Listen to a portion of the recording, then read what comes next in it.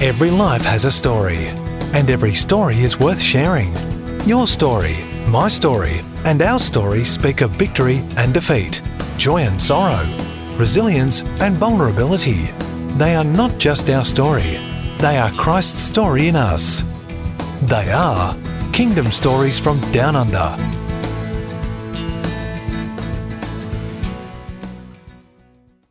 Welcome to Kingdom Stories from Down Under. Tonight I am with Phil East. Phil East, we have traveled the world together. We've done so many wonderful things. We've been in the jungles of Sulawesi together. We've also been on the mountains of the Himalayas in Nepal. We've also been on the beach and through nice walks. We've also shared the gospel and worship together. And his life is full of adventure. And there's so much packed into this amazing life. And I can't wait to share this with you. Phil, welcome to the show. Always good to be with you, wherever we are. Man, we've done a lot together. We've done a few things, haven't we? Yeah. I think I've known you for about 8 or 10 years. Yeah, about that, yeah. Through the Southern Cross initially. We were both pastors in the Southern Cross. And initially we probably only met at advances and the occasional, Southern Cross advance. But then more so at Churchlands, where we journeyed a lot more. Yeah. And then we got even closer. We started walking together and doing bushwalks. Yeah, that's right. We know things about each other that other people don't want to know. Well, let's see how much we do reveal tonight or don't reveal tonight. All right. Let's rewind. We got to take you from the beginning. Sure. You were born in Canberra? No, I was actually born in rural Western Australia. Oh, you were born here and then you went to Canberra? Correct. Okay. Whereabouts? A small country town about 2 hours from Perth. East or south? I don't know, Gamalling, 2 hours from here. Okay. To a young farming couple. Yeah, they'd just been married and they're 19 or 20. And so the firstborn in a very small, isolated part of Western Australia. What were they farming? Oh, they were just farm labourers, wheat and sheep farm. Wheat and sheep, yeah. And how long were you there? Very few memories. As farms in Australia, like America, became really large in the late 60s, they sort of left the land and came to Perth. Okay. And how old were you when you moved to Perth? 5 or 6, yeah. Do you remember much of the... No, not at all. No, very little. But fascinatingly... Is there photos? You got photos? Maybe, but fascinatingly, my mum, and she's the only one in her whole family, actually got saved as a teenager in a country town when they were listening to Billy Graham crusades on the radio. Whoa. So it's fascinating that she got saved as a teenager.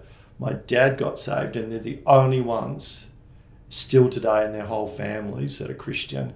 And interestingly, both their children are Christian, and 4 of their 5 grandchildren are in church living for God.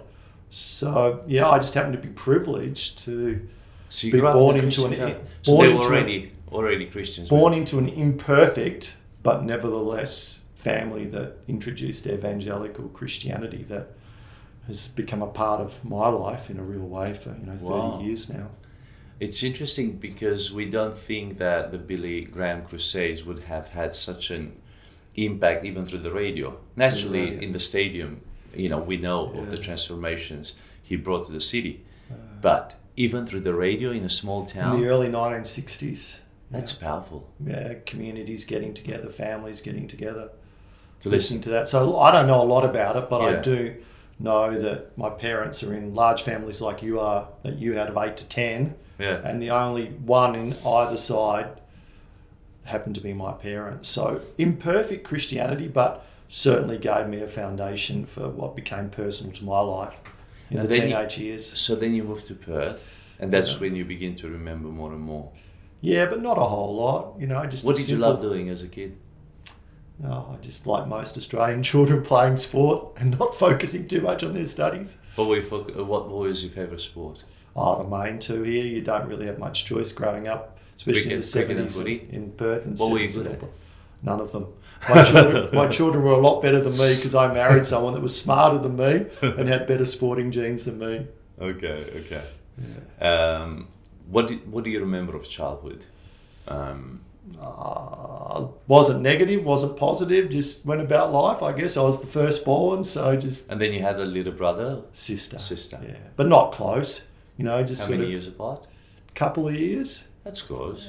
But, you know, not really close in what we did in life. Yeah. And then I got really saved as a teenager, and then...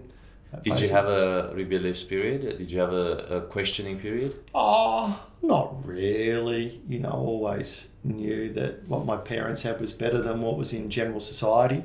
So you were going to church on a regular basis? Not regular, but my parents were, you know, they were churchgoers. Mm-hmm. And I guess one of the greatest legacies they passed on to me, they never had a negative view of church. Yeah.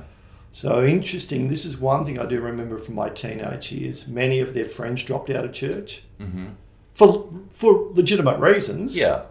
But my parents irregularly kept going and kept a good attitude. Yes. And fascinatingly, of all their friends, maybe I'm one of the few that's still in church because they stayed in church. Yeah. So in my books and in my teaching, one thing I say is really important, especially as fathers who are to lead their homes, is to be in church in good times and bad times. Wonderful. So that's a legacy I think that they've left. They've left Especially a legacy of fathers. You're pointing something very, very where it hurts here in Australia. The fathers are missing from the church. Sure. And from the lives of so many young children. And the families that I see that are strong, there's either been a strong father or a grandfather. Sure. And so your dad was a man of faith who was always... Yeah, certainly. And by his own admission was never a great theologian, but was in church. And, you know, they've left a legacy of church attendance, faith and fidelity in what was at times a difficult marriage. Mm. And still they're still together. And your sister? She's had her ups and downs. Yeah. You know, she's gone through more of her ups and downs in life and relationships than I have. Yeah. Whereas I've been never caused my mum and dad any great pain or anguish, neither of my kids. So you were a teenager. How did you receive the Lord? I was at teachers' college actually, and really... So this was after high school, you went to become a teacher? Yeah, I went to teachers' college and thought the humanistic way of life wasn't that good. And I actually was that at Churchlands? No, I went to Mount Lawley. Mount Lawley, all right. And... you know, we live where the teachers' college was. Yeah, I do know that. Campus. Yeah, nice piece of land there. They're smart, that university, selling off the good land.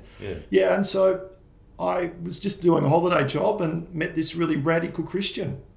And what attracted me about his Christianity, it was more radical, it wasn't passive. And he invited me to his church where they had an American evangelist preach, and I was attracted by the masculinity, actually. Okay. Which was quite different to the Christianity I was raised in. You met this guy at a uni? Workplace. Or at work? Yeah, I was working in the holidays to make some money. What were you doing? What was I doing? Labouring work on a dam site. And this guy was a Christian? Very fanatical, was preaching to everyone, was like a John the Baptist. And he took you to church? Or he invited Well, no, he invited me and a friend that I went to university with. We thought we'd go and check it out. Which church was this? It was a Foursquare church, a church plant from the American Foursquare in Mount Lawley. Okay. And it was radical, and lots of young people. Quite Pentecostal, isn't it? Radical. Radical Pentecostal. Radical Pentecostal, speaking in tongues. But what impressed me, this old Presbyterian building was full. Yeah. With 100, 150 mainly young people. That was enough to get me back. Okay. And so that really... So where were you going beforehand? Oh, nowhere. Nowhere. So at that period, it was... No, nominal. Where were your parents going? If they were going anywhere, it would have been a Baptist or a Church of Christ, probably. Okay. We're looking a long time ago, you know, we're looking 30, nearly 40 years ago. That's fine. Yeah, so it was... So you went to this meeting, and when did it click for you? When did I you went back a few times. It really triggered, I guess, what was in my heart, you know, the desire for the things of God. And because it was American, some of the things that Americans do as a 58-year-old probably aren't that positive, whereas when I was an 18-year-old, it was kind of, cool. You know, very, very positive, yeah. So it was, and it was revival. And what was fascinating, some of the people I knew from Teachers College had got saved, were going there. So I already had, even though I didn't have friends that were going there, I had some quick connections. Yeah, and was powerfully born again soon after that, filled with the Holy Spirit within a year. Do you remember the night or the day when you... Yeah, I do. Turned? Yeah, it was sometime in December 1981, so a long time ago.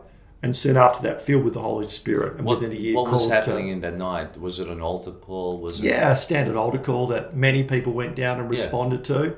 because so many people were getting saved Yeah. here in the early 80s, and the same on the East Coast. That's where the Christian cities and the CLCs came out of, here in Perth, Rima, Inner City Faith, New Day. There was something happening in the late 70s. And did you early get 80s. baptized soon after that? I actually got baptized in the Spirit. First. Yeah, I actually got baptized. I actually had a conversion experience as a teenager somewhere else. Okay. And got baptized in water then. Yes. And then I just got baptized in the Spirit in this Pentecostal church. How did that happen? Was it a special meeting or just in an assembly? I was seeking it, got prayed for in a special meeting, and then went home and read the Don Basham book about being filled with the Spirit. And it happened. Oh, wonderful. Yeah.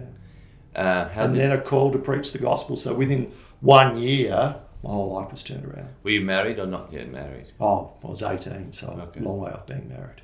And how did your parents react to all this? Oh, they were happy. Happy I was going to church rather than the nightclubs and the hotels. So And No, was we- your sister part of this journey in any shape or form? not at all. No, she was ignorant at the time. Doing our own thing, yeah. Okay. So what was your first job after Teachers College? Well, I actually never finished Teachers College because I got saved, filled with the Spirit of God. Was that a called to be 3-year course preacher. or 2 years? 3 years back then. And then I thought, oh, well, I'll join the public service.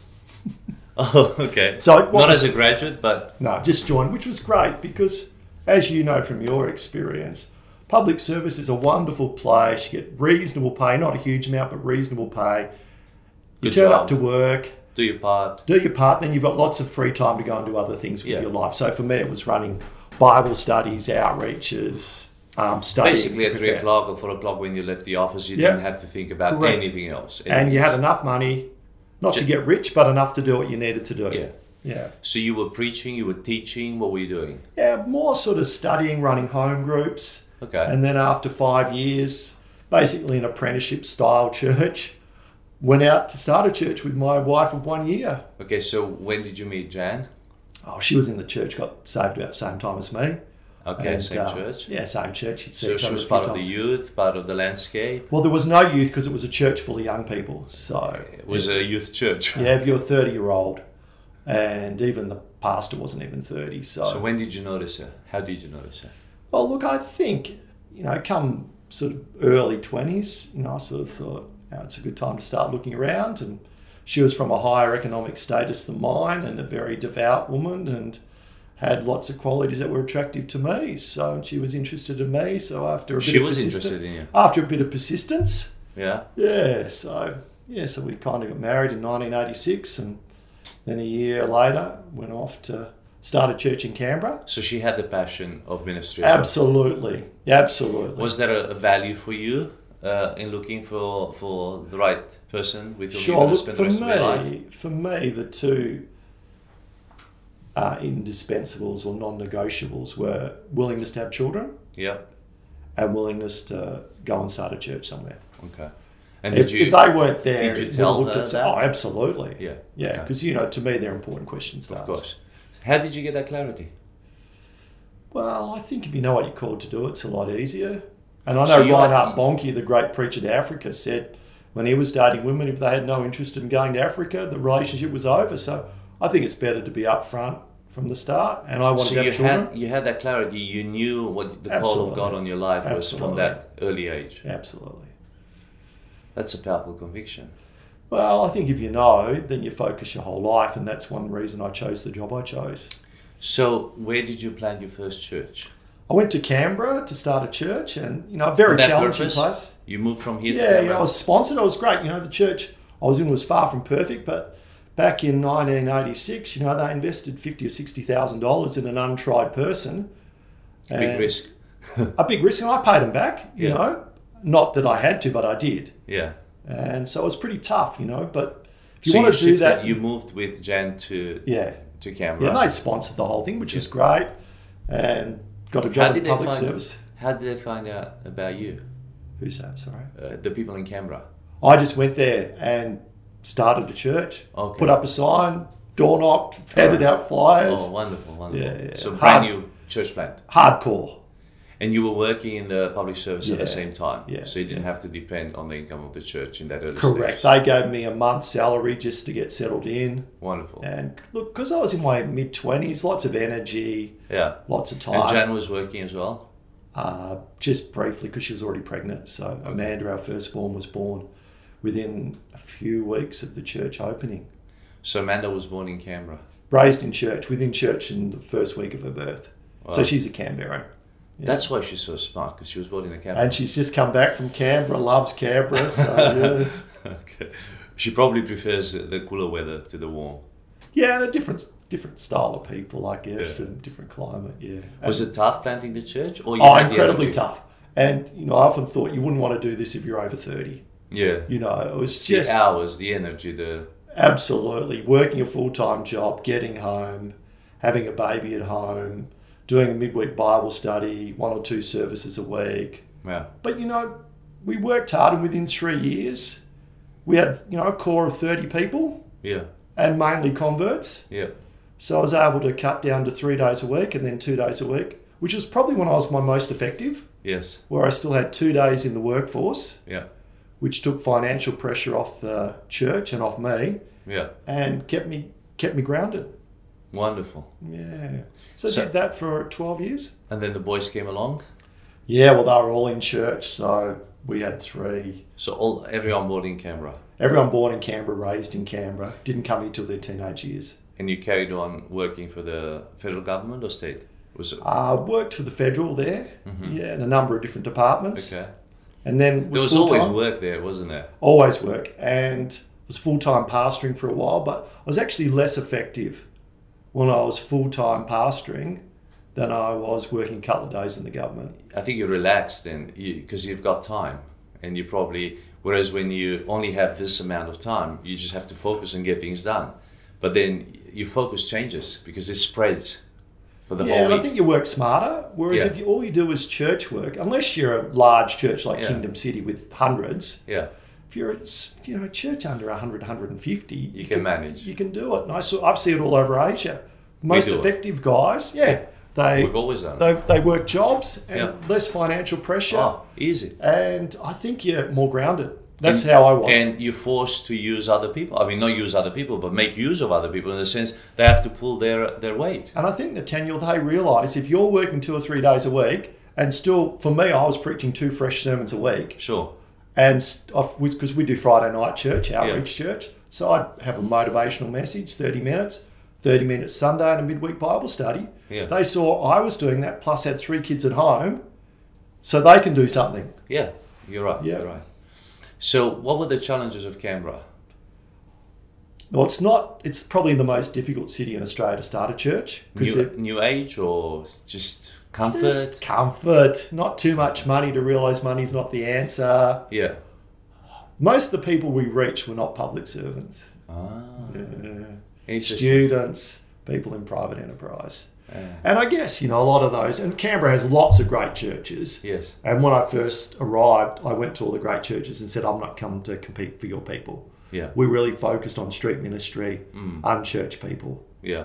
And so we were very happy. And once I got a Kingdom Revelation, I said to the people, if there's a better church to go to in the city, go Just there. go. Go there with my blessing. Yeah. Because I understood that I wasn't theologically trained at that stage, Yes.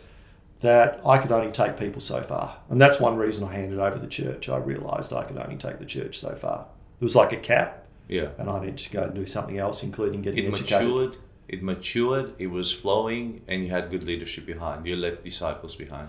Yeah, absolutely. And ultimately, a couple of them took over the church. Fantastic. After a period of time. I really don't know where it's at today, but I do understand a couple that got directly saved through my ministry, pastored there and other places.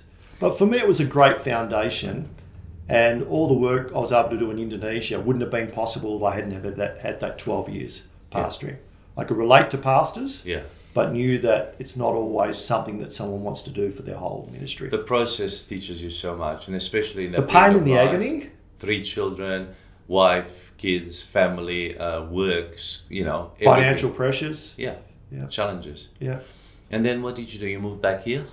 No, well, we handed over the church and went into the wilderness, for the want of a better phrase, got a full-time job. Yeah. And In Canberra? in Canberra, and Jan went out to work as a teacher. She trained but never taught. And what was fascinating about... Were you still going to the same church? No, we transitioned. I really believe if you hand over a church, you need to go somewhere else. Okay. And Just let them do. So there's Correct. no pressure. Correct. And good for me.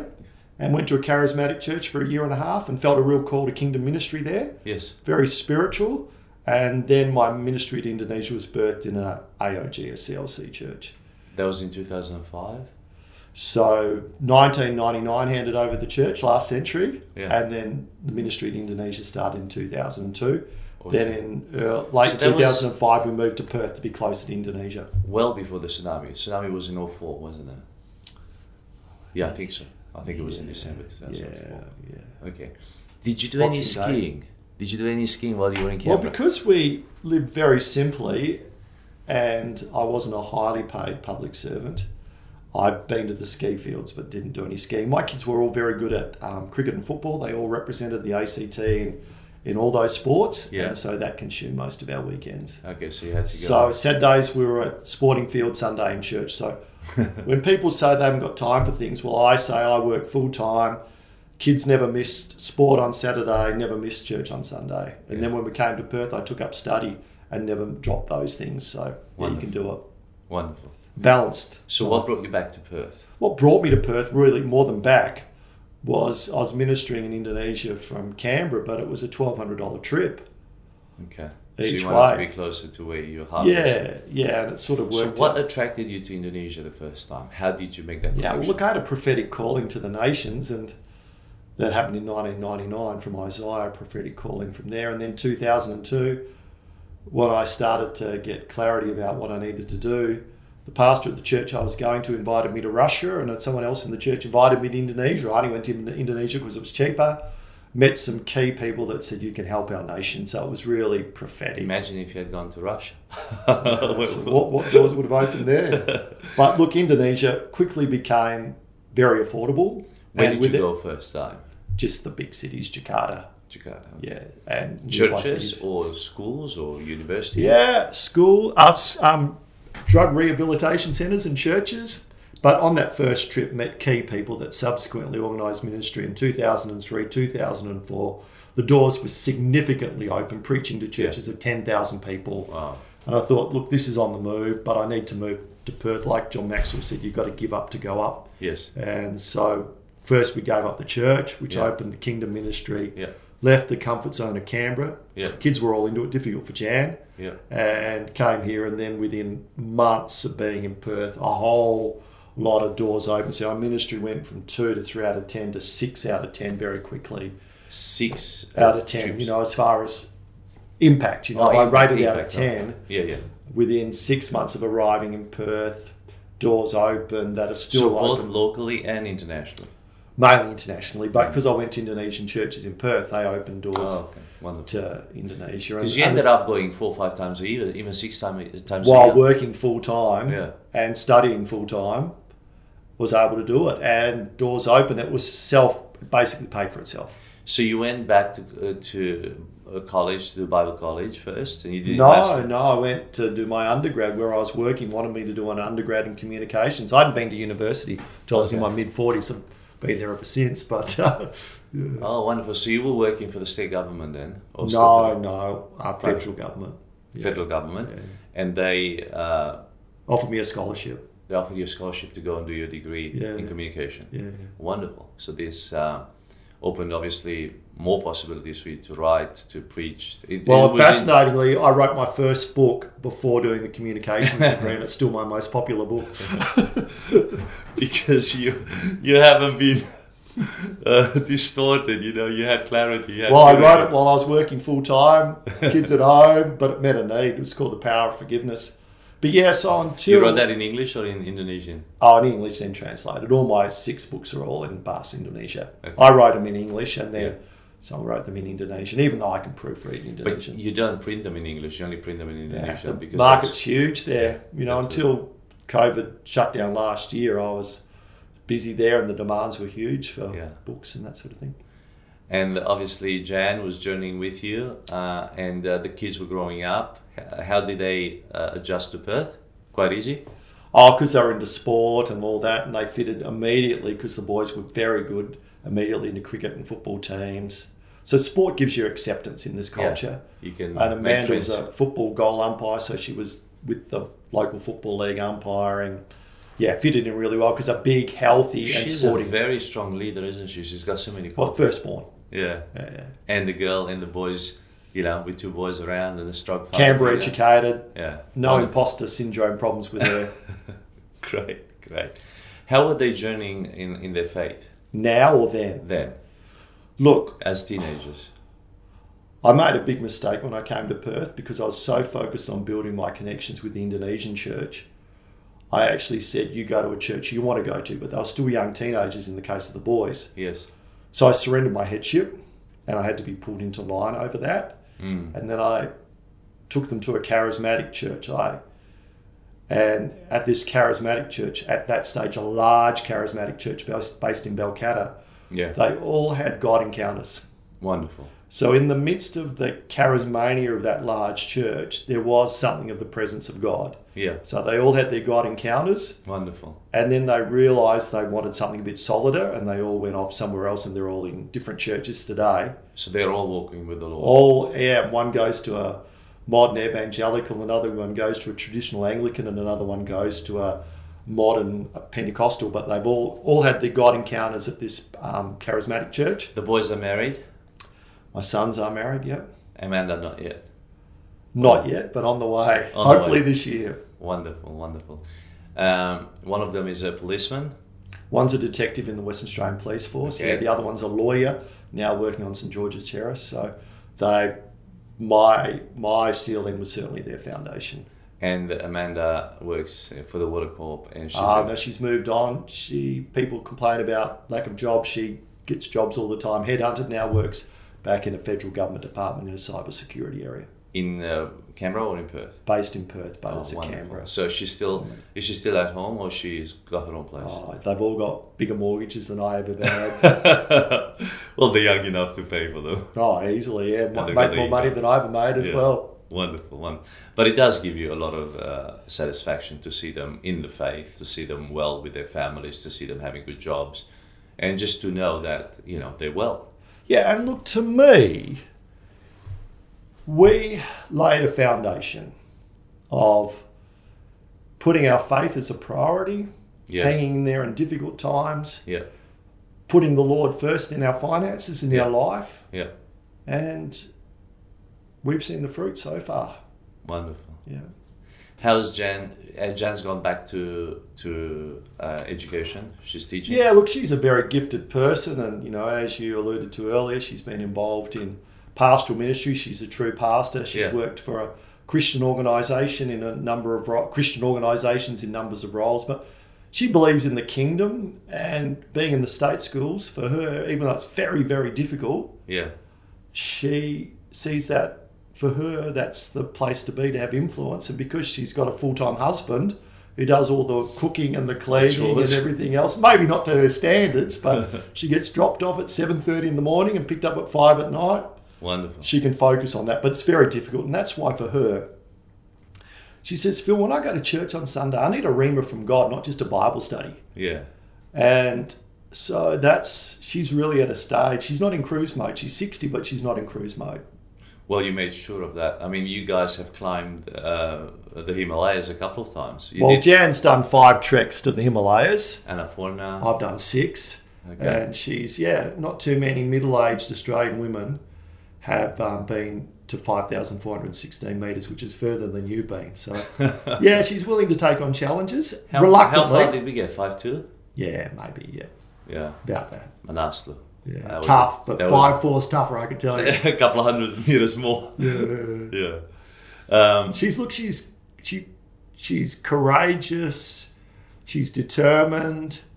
She questions herself at times, but if she hangs in there, a bit like trekking, she can get through. Yeah, that's amazing. I mean, the resilience. Yeah. And just putting up with you. Oh, absolutely. I mean, some of those trips are like 2 weeks, 3 weeks. So you got to, it can rub in, She loved Canberra. Yeah. But she's found trekking in Indonesia, trekking in the Himalayas difficult, living in Indonesia difficult. Yeah. And teaching in the state schools difficult, but she knows that she's having incredible influence and favour to do that. She's very grounded, I think. Yeah. Sulawesi. And has a good support network. Now, I have been to Sulawesi. I've seen your project. Yeah, firsthand. In Kampung Briefly. Kanaan. We took a team there. Amazing work in restoration of the land there and helping people. You saw the proof of it. Yeah, helping people farm the local land with the most organic way possible. Correct. How did that come about? Yeah, well, look, I'm theologically trained for ministry involved around the local church. But the community at Kampung Kanaan, where Dr. Jeff Hammond established the village for them, they're relocated, as you know, Christian people that were forcibly Islamized and relocated to the Christian island of North Sulawesi, or the Christian province. Yes. So Dr. Jeff Hammond, amazing man of God, amazing humanitarian, rescued them from the jihadists, set up the village for them. They had a 1/4 acre of land, very devout in their faith, and we went there to serve the community in 2015. Yeah. Jan was teaching English, and I soon realised they don't need my theological skills. No, they needed something else. They're like someone that's strong in their right arm, but limp in their left arm, that they're spiritually were really strong. A lot of the emotional scars of the forced Islamisation hadn't been dealt with. Yeah. And they were incredibly underweight and unhealthy and constantly going off to the hospitals and the doctors and the chemists, which was a journey of up to an hour. And I thought, there's got to be a better way. Yeah, that's right. There's got to be a better way. Yeah. So, and then I began to get a revelation. I'd preached it, but a revelation, you know how it becomes Logos to Rhema of John 10:10. Yes. The thieves come to destroy. Jesus said, I've come to give you life and more abundantly. Yeah. And then the prayer of John, which I preached many times, 3 John verse 2, I pray that you prosper in all things and be in health. Yes. Well, here are these very devout Christians. They're not in health. Yeah. I thought, I've got to do something about it. Mm. I really thought I've got to do something. I had the time. I was there fully embedded and preached on the weekends. So I have to do something, and investigated a whole lot of different methods of restoring the land from Korea and Japan. They were too complex for me. And one winter's night here in Perth, July winter's night, only 4 years ago, I was searching the internet for sustainable farming, and I developed this thing. I found this thing called permaculture. I thought, this is so simple. It's not complex. Then I researched it. It was founded by 2 Aussie guys in Tasmania in the late 70s. Yeah. Contacted the guy in Perth. Yeah. Within a few weeks, I'm doing a university course about sustainable permanent agriculture. Yeah. And before I know it, I've got the certificate in permaculture, and a part of that was a major project. And I thought, well, I've got plenty of land up there that's only growing unpalatable grass. Yeah. So with Permaculture Mentors, we developed a plan, Mm-hmm. put it into action, and you saw it probably only at the 2.5 year mark. Yes. And there was already ground cover, shrubs and trees within 2.5 and the swales, which were a key swales, part of the design, within 2.5 years. So now it's that garden's only at the 3.5, 4 year mark. You were growing there. What were you growing? Well, basically, what it was all about was restoring the land and then growing things that are appropriate to that land. Yeah. And various stories. Yeah. Not monoculture, which is one crop. So really, and the more I got into it, the more I really discovered this is the plan of God. Genesis 2:15. Tend and care for the garden. Work the garden and care for it. That twofold thing. Whereas most people just work the land. They don't tend it. Oh. So it's that twofold. It's in the scriptures. Yeah. So the social progressives have taken what's really ours. Yeah. So I've been reclaiming it, and all I do comes from that theological basis of caring for the land and using. And the you're land. also teaching the locals to do that. While I was there, one of the school principal came to me and says, Phil, because I was trying to do seminars with the adults. Yeah. Started out with 7, ended up with 10. And she said, Phil, they're set in their ways. Focus on the kids. Yeah. And then I started twice a week while I was there teaching the kids. So I did 15, 20 lessons before everything was shut down with COVID, and established gardens with the kids, a forest garden with the kids. And because the design was right, when I was no longer able to go, because the design's right, working with nature, it's continued to prosper. Wonderful. Now you also did, you had a garden here at Gijigana. Yeah, so when I came home, I realised like April 2020, I'm not going back. I'm going to be stuck here for a while. And I thought, well, what I've learnt I can apply here. I did it in Australia. I did my studies in Australia. Yeah. Applied the same thing up there, not the same techniques, the same principles. Swales on contour, covering the soil with organic matter, planting locally available and locally appropriate vegetables and trees. And prior... What were you planting? What's that? What were you planting? Just a variety of things. Polyculture, a whole lot of stone fruit, a whole lot of citrus, variety. We've got to get free of the monoculture thing. Yeah. We're monotheistic when it comes to God, but when it comes to gardening, we need to be polyculture. And yeah, just a whole lot of things. And prior to being destroyed by the fires last month, I'd had a harvest of cabbages, broccoli. Got to think this is within 8 months. Yeah, from nothing. From nothing. And I've only recently... All organically grown. All organically No grown. pesticides, no chemicals, nothing. Not the plan of God, that is. And so it was only recently that I finished my kimchi and my sauerkraut that was from my harvest. Yep, so I've done it here and learned a whole lot of skills in the last year. And obviously it was quite devastating. This is 5 or 6 weeks ago. The fire came through, right through that farm. 6 weeks ago today, I think. Yeah. And it just ravaged everything. But people ask me, how do I feel? And I say, well, look, my nephew lost his timber business. That was next door and I was using his land. So he That's lost a bigger loss. 50 grand worth of uninsurable timber he lost. So he lost everything. Saved his house, but lost his business. So in light of that, I just lost 400 hours of work and, $5,000 or $6,000 worth of stuff. But, we'll quickly rebuild it. And we always were planning to have windbreaks, fire breaks, and sheep grazing it. Nature just beat us by a year.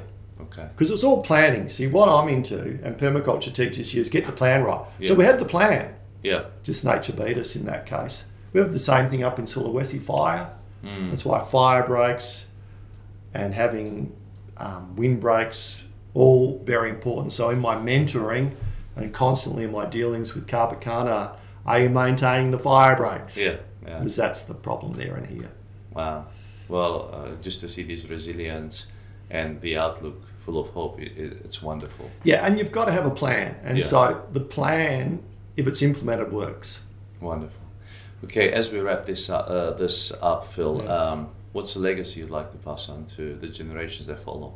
Yeah, look, legacy regarding my children, and they're not there, but really all I can do now is pray for them, be their friend. We've established that. So the legacy for them is a living, active faith that even though the local church is not everything, it's certainly a part of it. And for Indonesia, I've left a legacy of books and preaching, and even someone contacted me today actually for some wisdom. But in the village of Carpacana, the legacy is you can experience the prayer of John. You can prosper in all things.